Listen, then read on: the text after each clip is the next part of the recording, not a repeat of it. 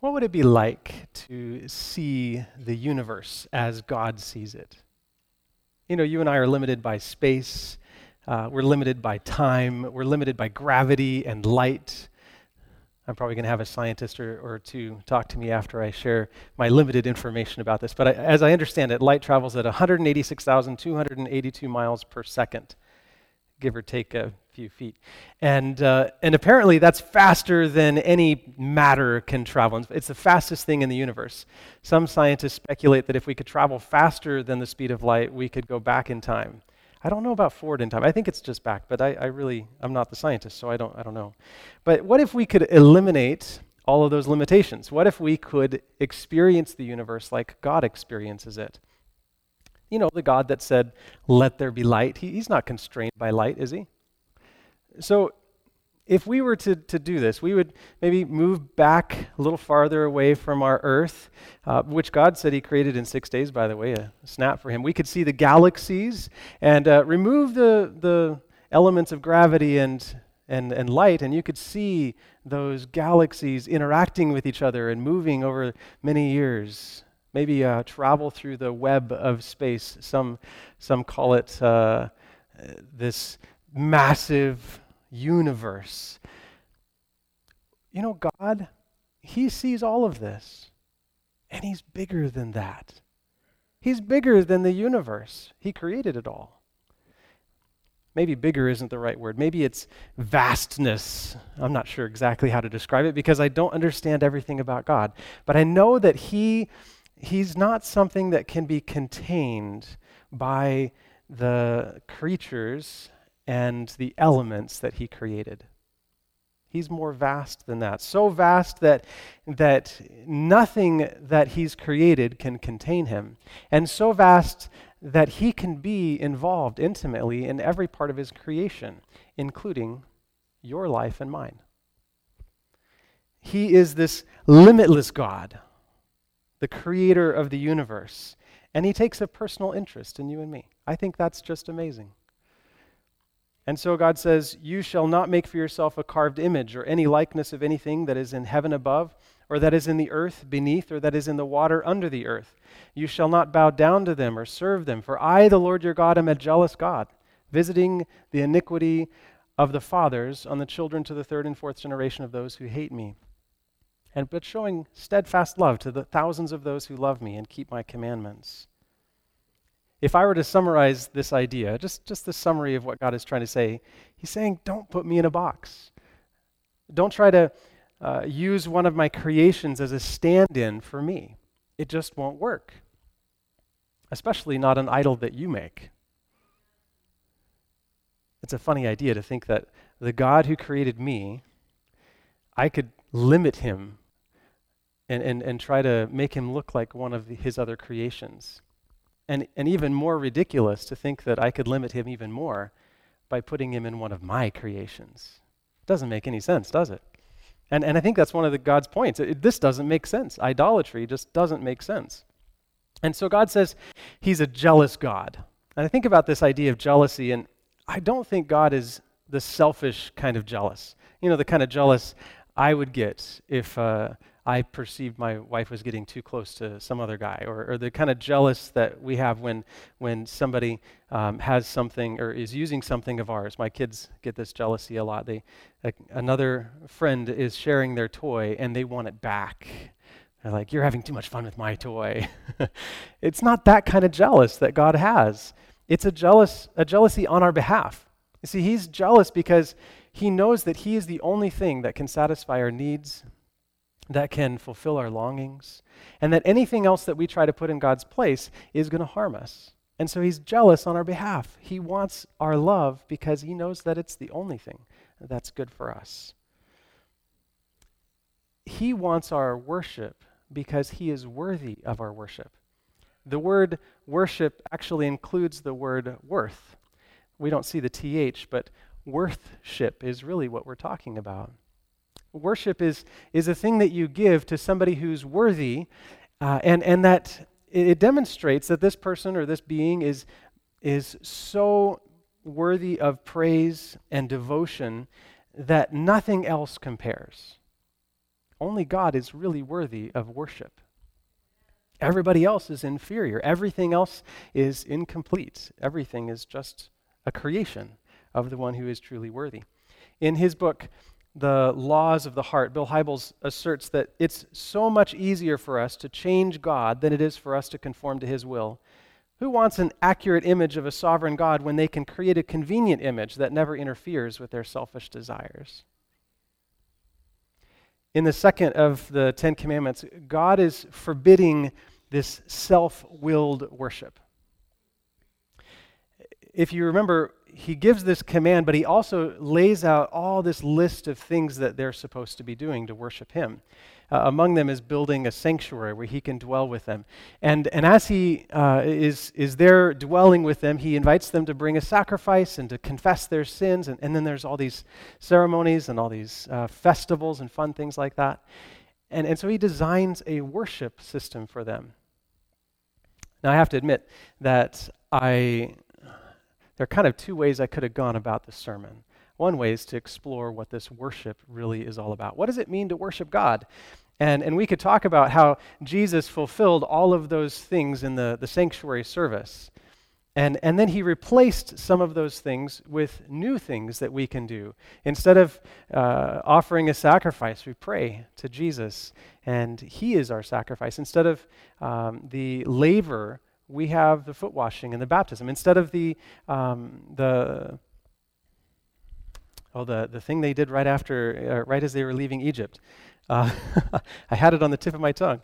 The Passover, thank you. Instead of the Passover, we have the Feast of Unleavened Bread. Well, not really. That we call it the Lord's Supper, right? But we have this special ceremony. And instead of all these festivals, we come together on a regular basis, weekly or even better sometimes, so that we can celebrate the grace of Christ, so that we can learn more about him, and so we can launch each other out into this world as witnesses for Christ. These are ways that we worship God. And I could have explored that and really gone into some depth, because there is quite a bit that we could think about there. But I decided that I would go a different direction. And one of the many ways that people like to explore the second commandment is to explore what it means to have a modern idol. And that's another direction I could have gone, but I decided I didn't want to go that way. But just for the fun of it, things that are modern idols, I think of the crucifix. Not that the cross is a bad thing as kind of a logo. I think Pastor Jeff talked about that a couple weeks ago. A symbol of Christianity, the sacrifice of Christ. But it's incomplete as a symbol of Jesus.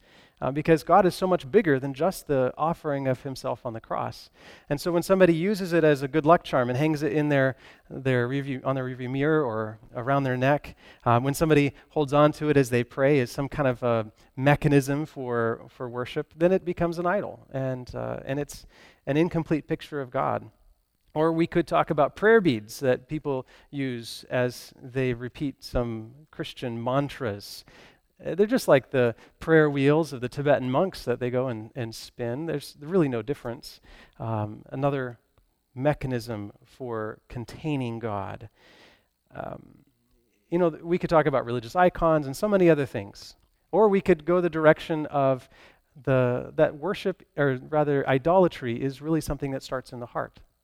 It's how we confine God and how we limit God in our imagination that begins our plunge into idolatry. Because we only make an idol after we have a misconception of God. We could talk about all that, but we are in a series of sermons discovering kind of the opposite of what that law describes. We're turning our back, so to speak, on the fence that keeps us away from evil, and we're looking at the field of opportunities that it allows. What is the second commandment encouraging us? What direction should we go in is really the question that we want to answer today. And so the first thing I wanted to mention is that when we keep the second commandment and we don't have other idols, we don't limit God in our perceptions. When we do that, then we open up an opportunity for knowing God. Does that make sense? We're either constraining God or refusing to constrain him we have an opportunity to know him. I think that's a really cool opportunity. And it gives us something new. If our minds were open to knowing God, to fully understanding him, what would we find out? We wouldn't be able to put him into this package, have him placed on our mantle. We wouldn't just be seeking God for the fulfillment of our needs. We'd be exploring who God is.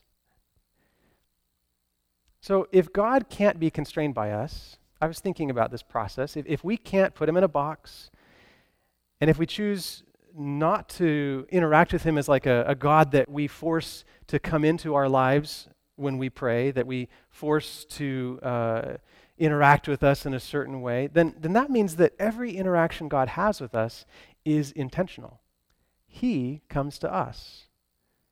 If we can't constrain him, if we can't control him, then God is choosing to interact with us. That's a whole different ballgame. Is it more exciting when you have to grab somebody's attention or when they choose to give you their attention? My son and daughter like to get my attention, and sometimes I'm doing something else, and it's just not a good time. And so they come and they pull on my arm, or they drag me into some place by my pinky finger, or they just nag me, and they papa, papa, papa, papa, papa, all the time. And I'm just not wanting to pay attention to them. If I take my focus away from what I'm doing and I give them my attention, they like that. But you know what they like even better? Is when, without them having to ask, I go and find out what they're doing.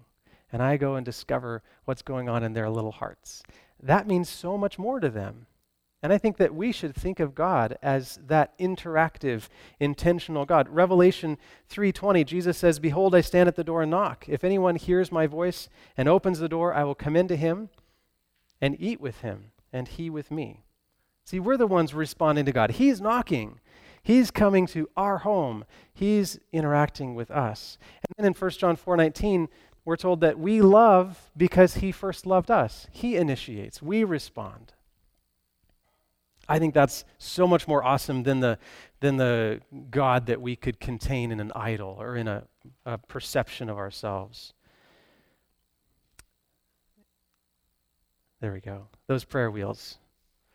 I mentioned them earlier, and I just wanted to explore the idea a little bit because they're a good example of this idea of idolatry. Inside the prayer wheel is this life tree. Don't ask me what a life tree is. I have not explored Buddhism this much, but there's a life tree, and around that are wrapped sometimes thousands of mantras, sometimes millions with the biggest ones. And the Tibetan Buddhists suggest that when you go by the prayer wheel and you spin it, you are harnessing all the power to call God down to answer your need or whatever, as if you had said those thousands or even millions of mantras. And I thought of telling you one of the most popular mantras, but then I thought somebody would suggest I was promoting Buddhism, so I decided not to share that. But if you imagine this misconception of God, that God, he's so busy that you have to just keep asking and keep asking and keep asking because he's gonna ignore you otherwise because he's got too many things going. Or that he's, maybe you can catch him as he goes by on another errand. Or maybe that he's doing something that's kind of loud and you have to yell really loud. I mean, this is just what Elijah was saying to the Baal priests on the top of Mount Carmel. Maybe your God is using the bathroom. Right? Maybe your God, he's making fun of them. But it's this misconception that God, he has to be captured, or we have to capture his attention in some way in order for us to engage with him. And that's just not true. It's a false conception, and it messes up how we perceive God. God is unbounded, and yet he's very interested in you and I. He's untamable, but he's good. C.S. Lewis, in his series, The Chronicles of Narnia, it's a Christian fantasy series. We could talk about what that means. I won't go into it. But he has this character in there. And Aslan is this lion that represents Jesus in this other world. And so ignore all the fantasy stuff and fiction and whatever else you might think about, and just think about C.S. Lewis's idea of Aslan. Somebody says of Aslan that he's not a tame lion, but then quickly follows up that he is good. You know, I think C.S. Lewis captures a struggle that we have. We want a tame God, a God we can put on a leash. God is not tame. He is not something we can constrain to our own ideas. We really would like that. Admit it, you want to contain God into your perceptions, right?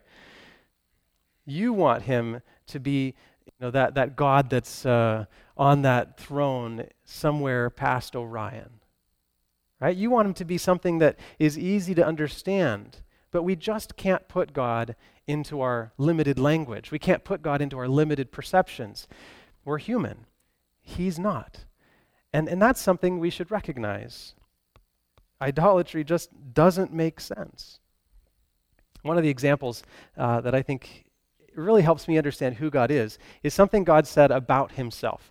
And it's when he interacted with Moses on the top of the mountain. And this encounter is a really beautiful thing. God is there, Moses is there. Moses says, I want to see you. God puts him in a crag and a rock. He puts his hand over him. He passes by. And what we want to do is we want to say, what does God look like? So it's this beauty of God, and we explore what it means if God actually exposed himself fully to Moses, because then that would, Moses would die or something. And we try to figure out all these things about God's awesomeness. It's the thunder, it's the lightning, it's the voice, it's the trumpets, it's whatever we can try to nail down that is God. We want a perception of God that we can understand. But God he's spelling out the point here, not by what he looks like, but by what he says. And this is what he says about himself. Exodus chapter 34, verses 6 to 8.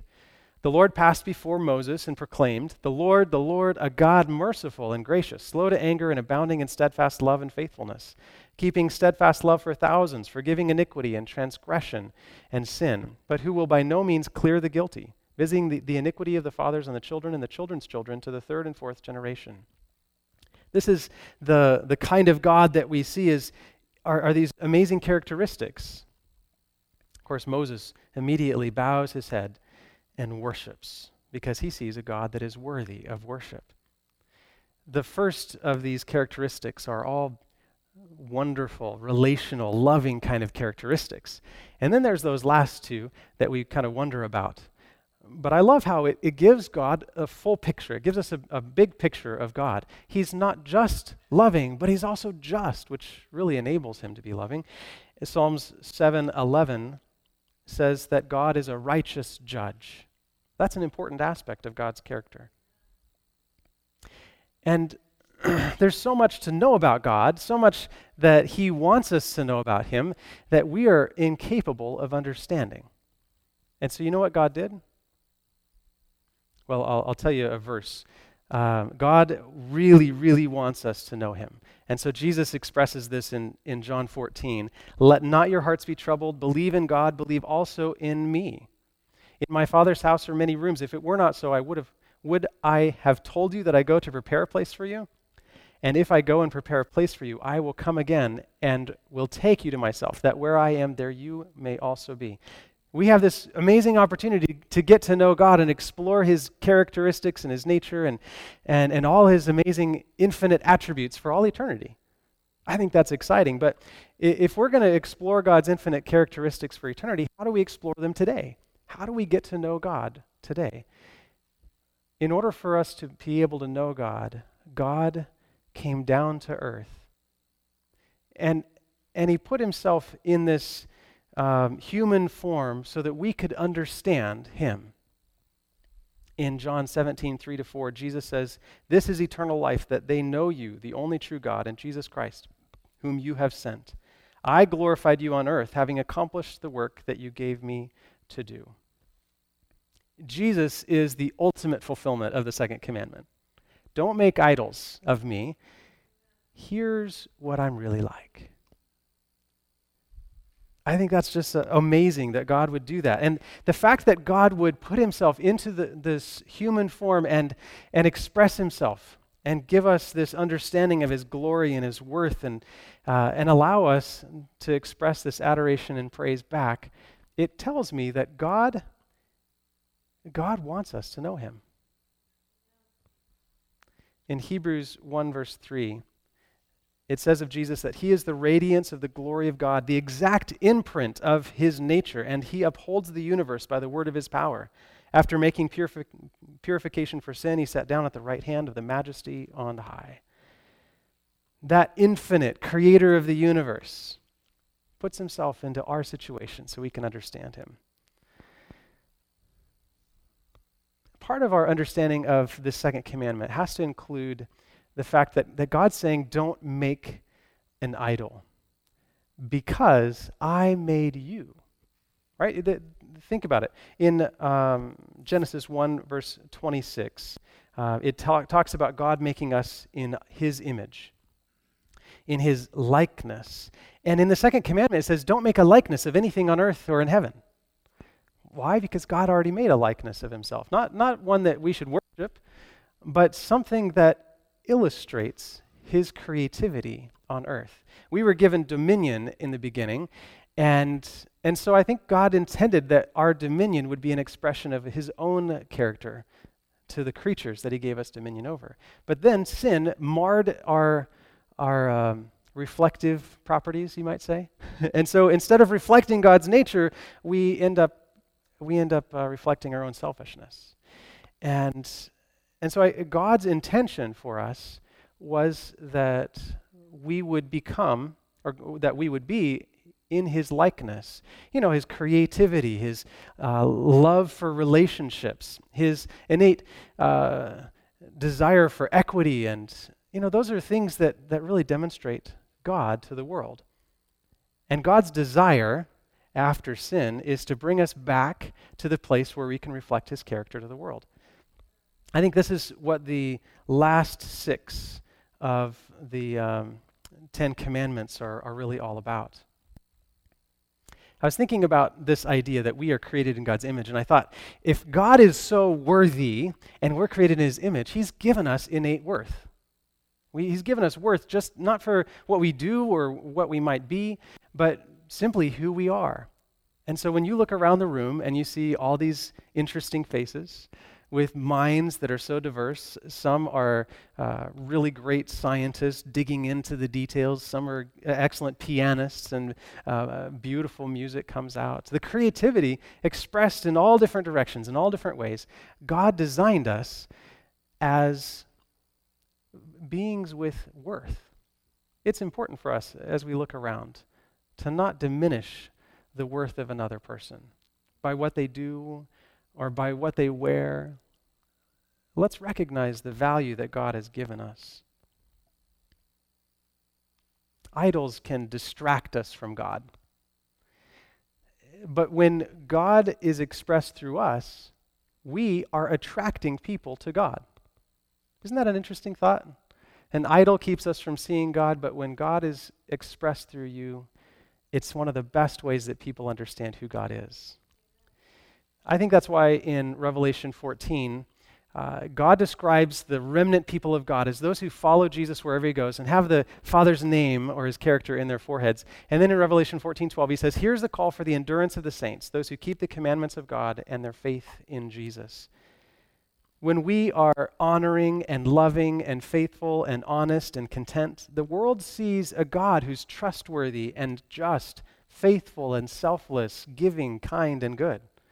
And yet when we disobey those last 6 of the 10 Commandments, we end up rejecting God's law and distorting his character to the world. Instead of the true God, what they see is a God who's proud, vindictive, deceptive, shallow, dissatisfied, and selfish. In the first sermon on this series, God Wrote Love, I introduced the idea that the law is kind of like this fence. In the Garden of Eden, it was an imaginary fence around the tree of the knowledge of good and evil. The possibilities are fantastically huge. The limitations are actually quite small. don't eat from that tree. And I think the law for us is similar. We have a huge possibility of exploring all these different facets of how we can worship God in honoring the second command. But there's no way we could cover all of that expansive ideas, like what is worship and exactly who is this God we're worshiping, and we don't have time. And we've recognized already that we don't even have the ability in our current form. But there are two conclusions that I'd like to leave you with. Two brief ideas. The first takeaway is that this command frees us up. The command to not have idols, not have misconceptions about God, it frees us up to understand who God really is. What would we see if our minds were opened and willing to understand God as he is expressing himself through Jesus and through God's word? I think that's really an important step that we can take. Put away our misconceptions and say, God, who are you? The second takeaway is that God is sending us into the world as his likeness, a representation of him, a reflection of him. Not to be worshipped, but to let the world taste the goodness of God. So I'd like to ask you to make a commitment with me. The first aspect of the commitment would be to explore who God really is, to not be limited by your current misperceptions, whatever they might be, or your ideas, but to just say, God, show me your glory, like Moses did on the mountain, and open God's word and find everything you can about Jesus and his character and his works and his goodness. Find everything you can about descriptions of God and just really try to understand who God is to the best of your ability. Would you make that commitment with me? The second commitment is to allow the Holy Spirit to write God's law on your heart so that as you go into the world, you will represent God. Father in heaven, we give you our lives today. Let us be the testament that the world sees of you. Write whatever you will on our hearts so that others can see your goodness through us. And help us to understand you. You are beyond our comprehension, but I know that you want us to know you, and you've given us ways that we can through Jesus. So please help us as we explore your word and try to understand Jesus for ourselves. Give us a good understanding of you. And we just pray this in your name and for your glory's sake. Amen.